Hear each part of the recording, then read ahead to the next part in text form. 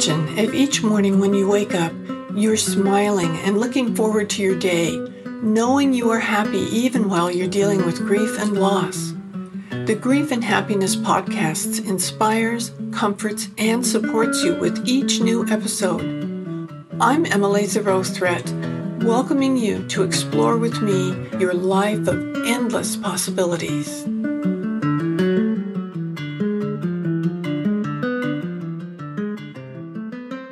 Aloha, everyone. I am so excited today to have Dr. Eben Alexander here, someone I have admired for many years.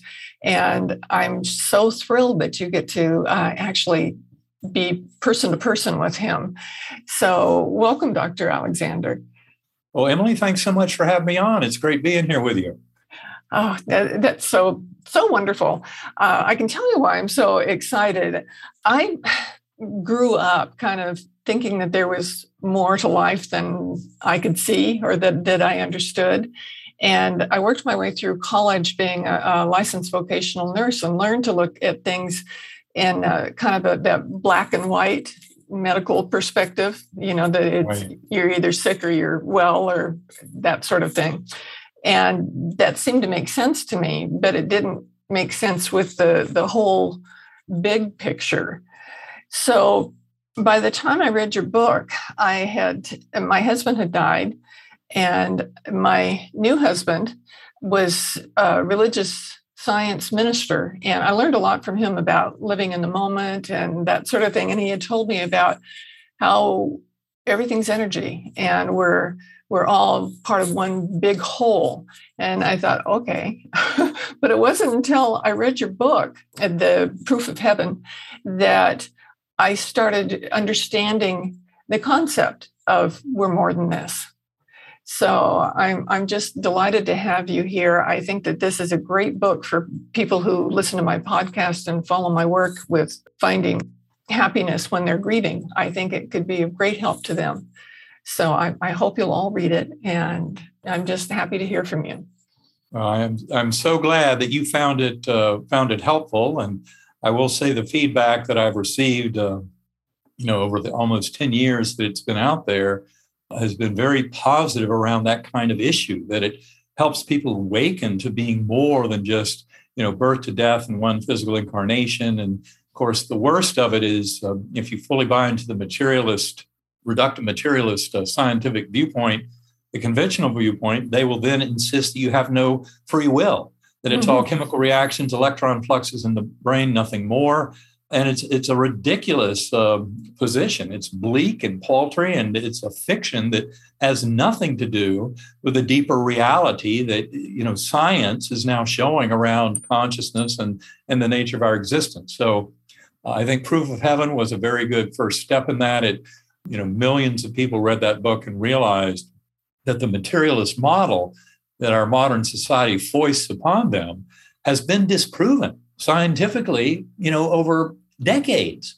So we really need to grow up and kind of get with the science, get with the empirical data, and realize that science and spirituality strengthen each other tremendously. I think that was one of the biggest mistakes of materialism, is kind of missing the kind of interconnection that is being revealed, the kind of one mind notion that we're sharing kind of that God consciousness. And it's a very liberating and refreshing viewpoint. And I think a lot of people got it out of Proof of Heaven, even though, truth be told, I would say the true Proof of Heaven is really in the third book, in Living in a Mindful Universe, where co-written with my partner, Karen Newell.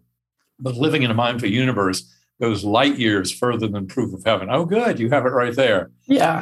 In terms of elaborating this argument, and it's been fully endorsed by some of the global leaders in modern consciousness studies. So it's a very powerful attempt to kind of synthesize and bring into a natural alignment this kind of emerging knowledge of who we are and how this all works. But it's one that fully embraces the primacy of consciousness and the fact that we as sentient beings have the will to alter the course of this universe. And that's what we're here to do. Yes.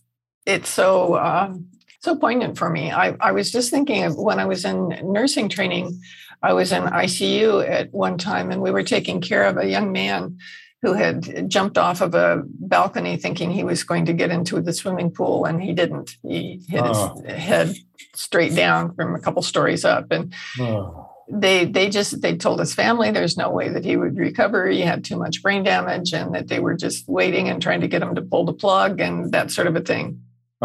And I met him a couple weeks later on a regular ward in the hospital. And he said, I heard them say all those things to me about how I wasn't going to make it and how there's no way that I could survive. And that was really a powerful experience to me. He was already showing consciousness exists independently of the body. I mean, it really shocked some people, and yet the scientific evidence is absolutely overwhelming. And that's a lot of what we go into in Living in a Mindful Universe, to try and make this case, for idealism, the notion that the mental layer of the universe actually has tremendous kind of power to control all of our emergent reality. And ultimately, as my partner Karen would remind us, it's not mind over matter, it's spirit over matter. Ultimately, it's that one mind, that connectedness we share, that binding force of love, compassion, kindness, mercy, and acceptance. That is the kind of glue that holds us all together. And that's where a lot of this is really becoming very exciting. It really is. I can remember feeling, I guess I'd call it hollow before I realized all this, that I was living a life of if onlys, if only I did this, or if only I could get that, then I'd understand everything and everything would be okay. And every time one of the if onlys came through, I thought, okay, it must be another if only I do this. Searching, a constant searching. That's where I think this can be so powerful and so helpful.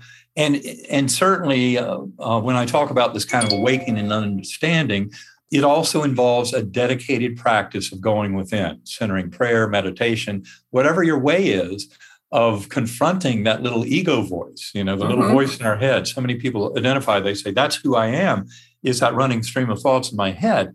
And I love how Michael Singer, in his book, The Untethered Soul, he calls that the annoying roommate.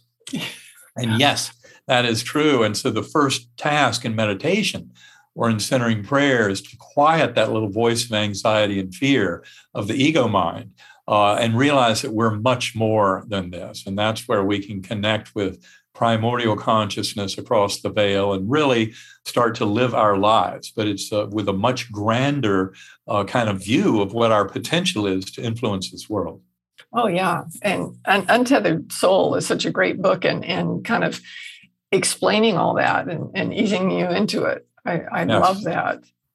Yeah, he does a fantastic job. And it's, the more we realize we're all in this together, and that's one of the deepest and most profound lessons of near-death experiences, coming from the life review, the life review where your life flashed before your eyes. Well, when you talk to thousands and thousands of people who've been through that, you start to discern this beautiful tapestry of where they're reliving events of their lives, not just remembering them. And not only that, they're experiencing them through the lens of the emotional perspective of those around them who were affected by their thoughts and actions. So it's a beautiful example of how the boundaries of self in many ways are a fiction, and that we're truly all in this together. To hurt another is to hurt oneself. And the life review is a beautiful example of the golden rule: treat others as you would like to be treated, being written into the very fabric of the universe. Absolutely. I just wrote something on my blog that had to do with what I call the platinum rule, that you want to treat everybody else much better than you think you'd like to be yourself. And then that comes back to you because you're living from that elevated space. It does. And it works beautifully. And I must say this, my experience and all of my scientific work and also work with hundreds of other experiencers over the 13 years since I had my NDE has just helped me to affirm this notion of how we're all in this together. And it's really about the higher good. And the more we can bring that love for the universe has for us through our hearts and manifest it as love for others, that's the best way to receive that loving energy from the universe at large. and to share that love with others. And this is where we can come into true wholeness and healing. That's true. And you mentioned NDE. For those who aren't aware of that, it's a near-death experience. For the listeners who don't know about you and what your experience was, can you tell us some? Yes, very briefly. Of course, this is all described in detail in the book Proof of Heaven. And then a lot of the sequential events are described in the book Living in a Mindful Universe. But the nuts and bolts of it, I was 54 years old, honing a very kind of conventional, reductive materialist neuroscientific worldview. I was teaching neurosurgery, and I had spent more than 15 years doing so at Harvard Medical School and other institutions. And then I went into coma very suddenly, November 10th, 2008, over hours, deep into coma. And I spent 7 days in that coma and was put on 3 powerful intravenous antibiotics. At the beginning of the week, doctors estimated 10% chance of survival. But when I wasn't showing any true signs of improvement after 7 days, they thought I was down to a 2% chance of survival with no chance of recovery. And that's why they recommended stopping the antibiotics. And it was a few hours later that I came back to this world. But when I did, my brain was absolutely wrecked. And all I knew was where I had just been, this extraordinary spiritual journey that I describe in Proof of Heaven. In fact, my brain was still so addled, I did not even recognize loved ones at the bedside when I woke up. My mother, my sisters, my sons had no idea who these beings were. But that knowledge and memory came back over hours and days. In fact, all of my memories came back over about 2 months. But the rich experience that I remembered when I first woke up, it's as pure in my mind now as it was back then.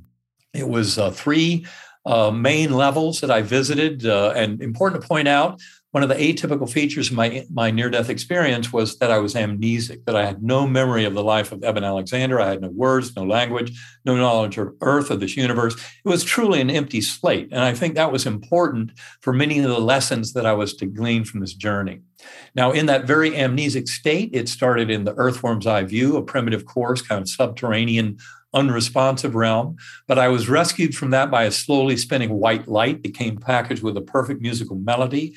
And that light ushered me up out of this ugly earthworm eye view realm into a brilliant ultra-real gateway valley. And that had many Earth-like features. I was a speck of awareness on a butterfly wing. There was a beautiful forest and meadow down below us, all very perfect, no signs of any death or decay, a very rich sense of the fertile nature of this with buds and blossoms, flowers, everything just opening richly in this environment. There were thousands of beings dancing down below. When I wrote it all up weeks later, I said there were souls between lives. And on this butterfly wing, spiraling above this beautiful scenery, there was this spiritual guide, a beautiful young woman. And of course, those who've read Proof of Heaven will realize what a crucial role she played. But her message to me came to my mind telepathically. And it was very reassuring and affirming and loving. And the message, which I then wrote as words many weeks later, you are deeply loved and cherished forever. You have nothing to fear. You are cared for. And I cannot tell you what a joy that was to receive at that time. I remember this brisk awareness of a soft summer breeze that blew through and changed my awareness of everything, because that breeze, which I labeled in my writings, I called it the divine wind or the breath of God. That was my knowledge of the kind of infinite power, that healing, loving force, that God force that so many have encountered on these kind of journeys going back thousands of years. And I realized in coming back here, it doesn't matter if you want to call it God or Allah, Brahman, or Vishnu, or Jehovah, Yahweh, they're a great spirit. They're all referring to the same force of healing and wholeness and love and compassion and mercy and kindness, which is the governing rule of this universe. That's the ambience of that level. Now, it turns out that Gateway Valley was only a gateway, and that in fact, above, fueling all the joy and merriment that I was seeing, all the festivities in this Gateway Valley, were these angelic choirs above that were emanating chants and anthems and hymns that would just thunder through my awareness. And they provided yet another musical portal up into higher and higher levels. And I remember seeing all of 4-dimensional space-time collapsing down, all of the spiritual realm. And it's a deeper integration through what I call deep time, which is a different causal ordering of things. But it helps to explain how the fundamental rules of love and relationship and of loved ones being there when one passes over, all of that kind of thing is organized through that deep time. So you don't have any of the paradoxes where loved ones would not be available, for example, if they'd already reincarnated or something like that. But anyway, getting back to the story, that angelic choir portal provided yet another means up, and that was up into what I call the core. Infinite inky blackness, but filled to overflowing with that divine and healing God force of pure love. And I was told, we'll teach you many things, you'll be going back. You're not here to stay. Of course, not in any kind of words, but in conceptual flow. And then lessons. And the thing is, I would fall back down to that earthworm eye view. And then I learned by remembering the musical notes of the melody, I could conjure up that portal that led up into the Gateway Valley. And then everything naturally, that beautiful guardian angel and her message, very reaffirming, that happened every time I passed through there. And many of the lessons taught there, that's kind of the realm where we reunite with higher souls and with souls of departed loved ones, go through life reviews, plan next incarnations, all of that. But then the core realm was even beyond that. And all of the understanding of it is something that's taken me the 13 plus years since coma to kind of unpack. And I use meditation. I use especially a form of differential frequency brainwave entrainment, audio meditation known as sacred acoustics, and people can learn more at sacredacoustics.com. But I meditate an hour to a day. I've been doing that more than a decade. And that has been work to not just recover memories of my NDE, but to more fully develop relationships with the various forces, entities, and guides that are available in that realm. So meditation going within is absolutely key. But that in a nutshell is kind of the experience I went through back in November of 2008. That's so amazing. Just reading it, you can feel what was going on with you the whole time. It's so powerful. And one of the things that I really liked about that is how your son had mentioned when you said you wanted to, once you were with it again, that you wanted to read all about it. And he said, no, write your story first so that you're not influenced by anybody else. I would say both of my sons were absolutely crucial in everything about my journey and my return to this world and my interpretation of it. Of course, Bond, the younger one, was really kind of the reason I came back to this world. He was one of the 6 faces I saw at the very end of my coma. And it was my sense of a deep connection with him that led me back to this world, even though at the time I did not have any human memory of him as a son. But Eben IV, as you're pointing out, Eben was majoring in neuroscience in college at the time. He knew that memories can change every time you revisit them. And he knew that the only responsible thing to do with my experience was to write down everything I could remember. But before I read anything about near-death experiences, I'd never paid any real attention to that literature. I knew those cases were out there. In fact, I had my own patients trying to tell me of their own journeys, and I would just say, oh, yeah, that's impossible, because we know the brain creates consciousness, so forget about it. But I came to a much richer realization, and thanks to my son, that's what I did. I wrote about 20,000 words over 5 to 6 weeks. And only then did I dive deeply into that NDE literature. And that's when I started discovering this incredible overlap of so much of what I'd experienced. And you really have to go beyond just the kind of reported details, because as everybody agrees, those experiences are ineffable. They cannot be put into our earthly language. And that's because our language is very good describing a trip to Disney World, but not so good about these kind of journeys. And the reason for that is that our modes of knowing on these journeys are far richer and more expanded than what we have here in these bodies. In these bodies, our eyes, our ears, our brains, these all serve as filters to reduce information down to this tiny trickle of what is necessary to be alive in the here and now as a physical being. And yet the richness of it is to realize that there's so much more to that mental space and that we can explore that and go far beyond it. And it's not being created between our ears in this 3.5-pound gelatinous mass floating in a warm, dark bath. That's, the brain is simply a filter that allows expression of this primordial consciousness. And that is something that can be tremendously empowering as we start to realize it in our lives. It's so much. I was reading too about consciousness and the whole theory behind that, what people think or believe that is. And it's pretty amazing. Can you explain consciousness to our listeners? Yeah, I think, first of all, you have to get into definitions pretty early on because everybody's throwing terms around with wildly different definitions. And in general, I tend to be much more of a lumper than a splitter. I think the more we split things out and define things, the more we're fooling ourselves into a false sense of understanding. But consciousness is nothing more than the awareness of existence. So, as Rene Descartes said, cogito ergo sum, I think, therefore I am. Well, I wish he had expanded on that very slightly and simply said, I am aware of thoughts, and that awareness means I exist. Because the thoughts themselves are not what proves that we exist. It's our awareness of them. And that's the part that actually expands when we die, when we leave the physical body and brain. And that's one of the most shocking things. But most NDEers will describe the experience as much more real than what they've experienced in these bodies living in the material realm.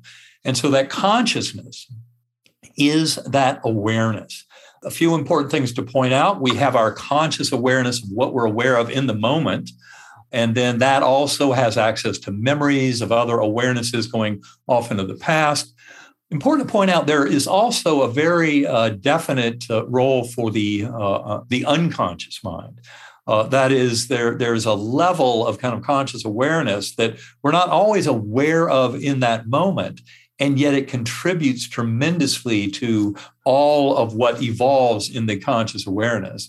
And then there's a third compartment of all this, and that is the primordial mind, the collective unconscious that Carl Jung referred to. I would say it's kind of like an information field.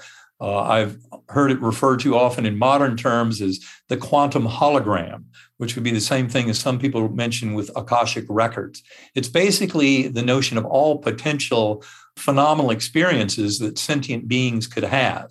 And that repertoire is gigantic indeed. And yet, what we find is that in exploring consciousness, one can delve across the veil and come in touch with that primordial mind with a much richer sense of conscious awareness going far beyond the here and now of our physical bodies. In our book, Living in a Mindful Universe, we go into great detail about this kind of consilience of information. So it's not, in talking about primacy of consciousness and the many arguments to support it, you start with something like quantum physics, which for 100 years has been screaming at us that consciousness is fundamental in the universe, even though many quantum physicists today still don't quite get that. But people who work in consciousness studies see quite clearly how quantum physics allows for this primacy of consciousness. But then you've got many other lines like the apparent unity of consciousness within an individual, and the philosophy of mind, that binding issue, is something that's very hard to explain from a materialist, mini neuronal population network perspective. But if you realize that the brain is only filtering in and allowing consciousness, a primordial consciousness, then you see easily how that unification is already present. And then you've got things like the evidence for non-local consciousness, all the evidence in the field of parapsychology, which has been scientifically validated. Things like remote viewing, out-of-body experiences, precognition, presentiment, distance healing, power of prayer, near-death experiences, shared death experiences, which are just like near-death in terms of their qualities, but they happen in perfectly healthy people. Often the bystander soul of someone who is losing a loved one. And as that loved one dies, their soul can take the bystander soul along, even to the point of witnessing a full-blown life review before that bystander soul comes back to this world. And there are beautiful books on the shared death experience. Glimpses of Eternity by Raymond Moody is the introductory book about it. More recently, William Peters' book a few months ago, which is entitled, I think it's The Door to Heaven, or At Heaven's Door. I guess that's what it's called. Anyway, but all of these lines of evidence kind of converge to support this much bigger view of consciousness and of the power we have as individual sentient beings to influence our emerging reality. Absolutely fascinating. I know here on the island we have I guess it's a chapter of the group on NDE. Or IONS, yeah. IONS, yeah. They have an IONS chapter here, right?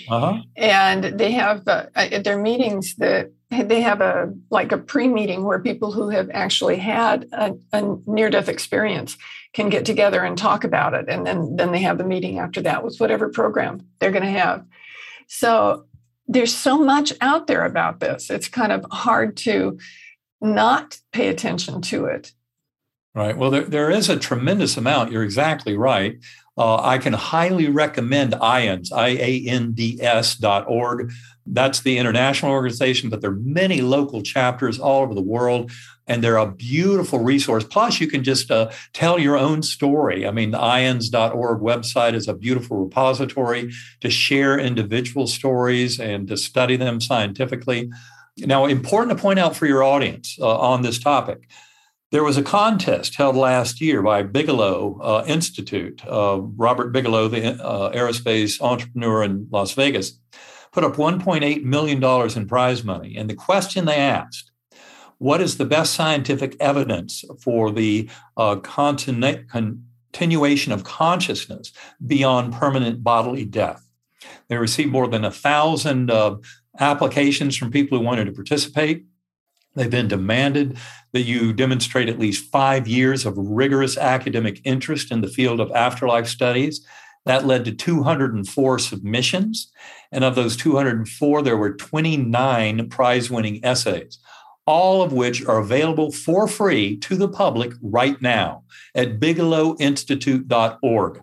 And if you just start with the very first one, the winning entry by Dr. Jeffrey Mishlove, who has studied this field for more than 50 years, you'll start to realize the extraordinary quality of these papers proving the reality not only of the afterlife, but of reincarnation.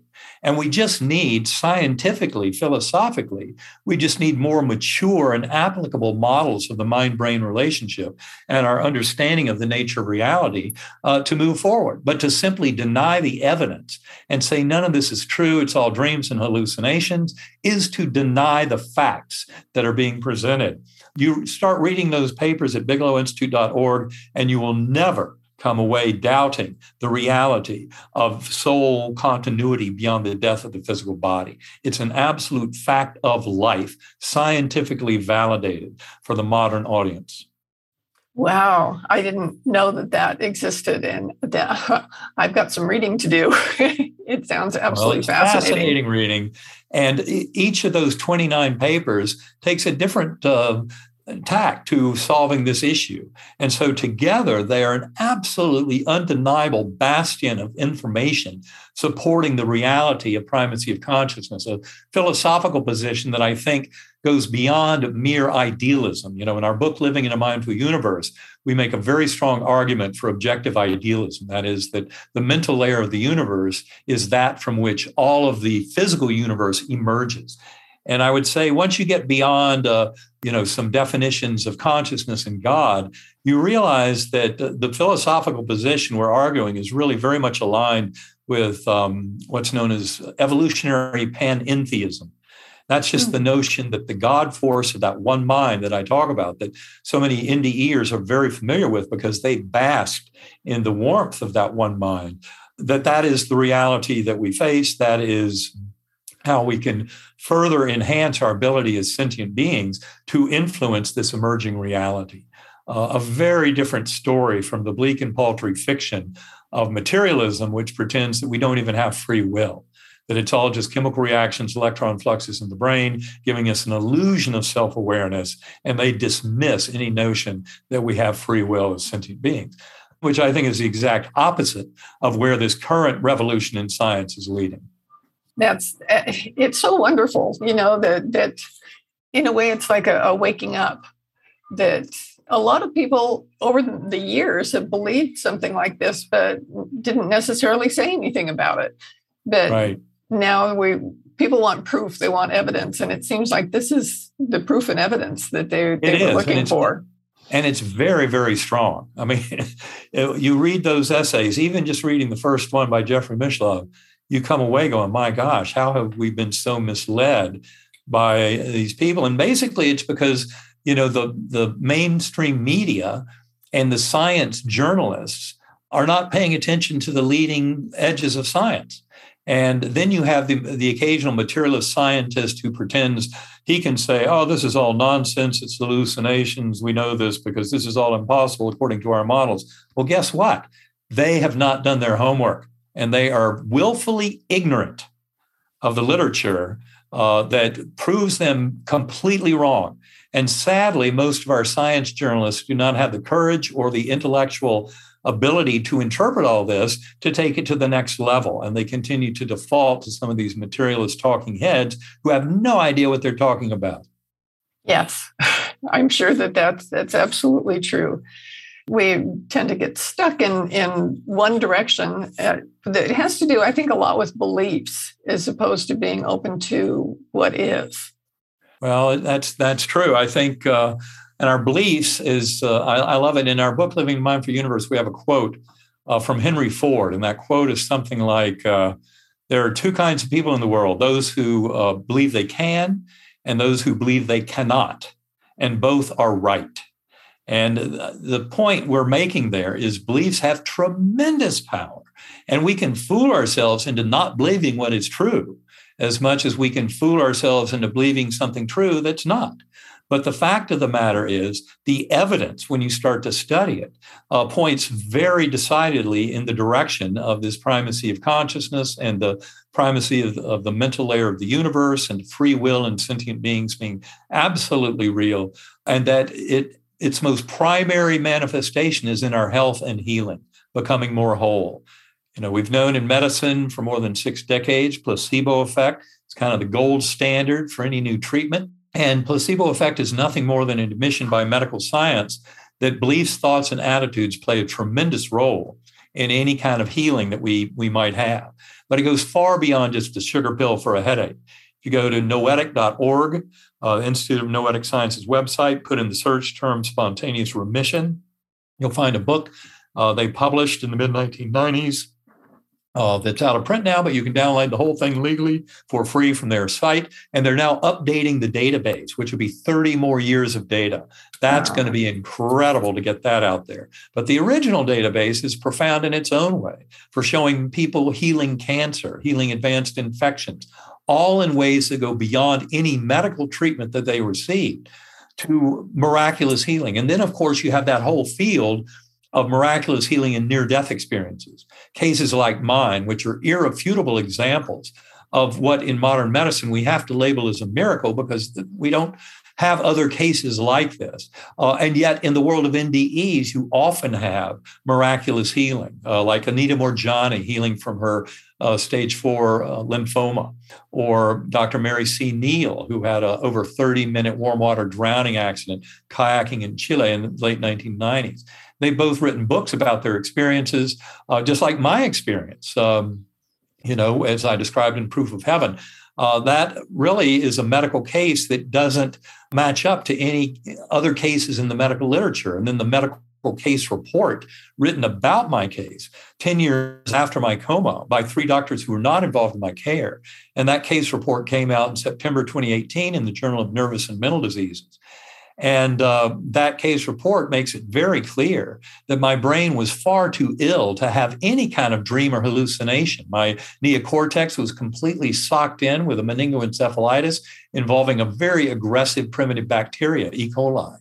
So not only does the case report make clear that my brain could not have put together any kind of meaningful hallucination or dream, but also that my recovery must be classified as so exceptional as to be like a medical miracle. They don't use the word miracle. They have to use words like, the psychoneuroimmunology and things like that in referring to some influence of my mind over matter and the immune system to make this happen. But really, we don't have any idea how it all works, but it defies our typical kind of medical explanations of causal relationships in biological systems. Wow. It's such a powerful interview. I'm so glad that you're saying all this so that I'm sure that this is going to reach a different audience than you've reached before. Well, good. I hope so. That would be wonderful. We want to get it out to the world at large. The more people know, the more they can have better experiences themselves, the more they can consider the spontaneous healing. Well, I think that's very true. And Karen and I have heard from hundreds of people over a decade, if not thousands, kind of affirming this. And many people have had their own experiences, so they share them with me because I've gone public with my own. And I think it's important to point out that Proof of Heaven really resonated with many, many people. It was on the New York Times bestseller list as a nonfiction bestseller for almost 2 years, 42 weeks. It was the number one nonfiction New York Times bestseller. It's been published in more than 40 languages around the world. And from my point of view, it just shows a resonance with people. Many people, it reminds them of their own experience. And so they get in touch with me to share some of those commonalities and kind of that richness. And I think that's important to get out there. This is all about something that's available to all of us. This is why power of prayer is so important in meditation, because Karen and I in our workshops, we make it very clear to people that you don't have to have an NDE to come into all the healing power of NDEs. All you have to do is start exploring your own mind through meditation, prayer, those modalities. Start having a much more loving and synthesized version of yourself with the universe, and things start to change for the better. A lot of that is material that we cover in Living in a Mindful Universe, which, from my point of view, is much more of a proof of heaven than the original book, Proof of Heaven. In my mind, that book is a little bit more of a question mark, because when I wrote that, I really had no idea where all this was going. I didn't realize the extremely powerful scientific backing for a lot of the realities I was coming into in writing those books. But Living in a Mindful Universe is really the continuation of the Proof of Heaven story. It's the sequel in terms of many more of the facts about my life since then. For example, people often ask, what do your skeptical medical colleagues make of all this? Well, truth be told, it was a few months after my coma, because the whole medical center, the medical community in Lynchburg was so fascinated by my recovery, they invited me to give a talk to the County Medical Society. So more than 120 doctors, their spouses, many other people attended a dinner presentation I gave on my experience. That's what my skeptical medical colleagues did, was invite me to tell them much more about it, because they wanted to understand much more of how it happened.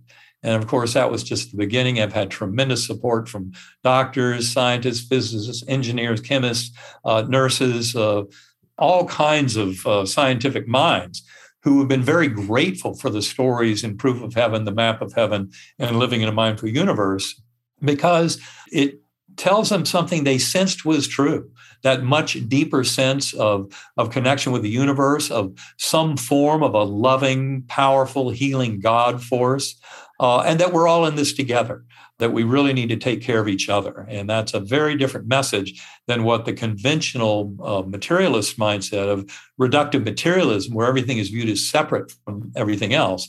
It can be very, very misleading. A quantum-informed science of consciousness is exactly where I'm headed with all this, as is the Galileo Commission, GalileoCommission.org, the Scientific and Medical Network, SCIMEDnetwork.org, and other very advanced scientific groups around the world who are studying these phenomena. That's so wonderful. We can put all those URLs in our show notes so that people can easily check them out, because I'm sure there's going to be a lot of people who want to know more once they hear you, because you're so powerful. Well, thank you. And they certainly can go to ebenalexander.com to learn a lot more. Or if they want to learn about the meditation, I would strongly urge sacredacoustics.com. And another link that I think would be of value to people, this has to do with the fact that during COVID pandemic, when all of our travel jobs were canceled, Karen came up with a brilliant idea of every 2 weeks, we would do a webinar where we'd interview one of those professionals that we might have met on the trail, but weren't because we weren't traveling. So other global leaders in the science of consciousness, other experiencers. So it's a very rich repertoire of interviews we've done, available for free to everyone at unitedinhopeandhealing.com. That's the best place to get access to it. Wow. What such gifts you've given us today. That's so exciting. And I hope people will take full advantage of this. Well, it's important because our world is actually spiraling the drain because of the misleading thinking of materialist science and that false sense of separation, and where that leads egos and profit motive and corporate greed, addiction to fossil fuels, warfare, violence. Every bit of that is a symptom of that false sense of separation, as opposed to the deepest lesson from NDEs of the togetherness, that we're all in this together, that we need to take care of each other. And that lesson is overdue for being stressed to this world at large. That's why this is so important to be talking about this now. And I'm glad you're doing your part to get this message out to the world at large. We need it to take responsibility for our world, for our health, for our relationships, for our loving each other. That is the order of the day. Wow. Thank you. Just thank you so much. This is just wonderful. And I can't wait to have it published so everybody can listen and go to all the links that you gave us and just learn more. This is just fabulous.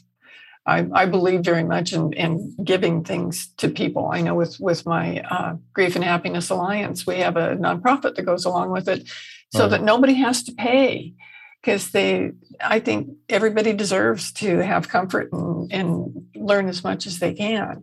Well, I agree. And that's why we've given so much of this away, as much as we can, to get it out to this world. And of course, with COVID, with the economic collapse, with the opioid crisis exploding out of control, warfare and violence, this world is badly in need of this beautiful message to help people who are bereaved, help people through grief.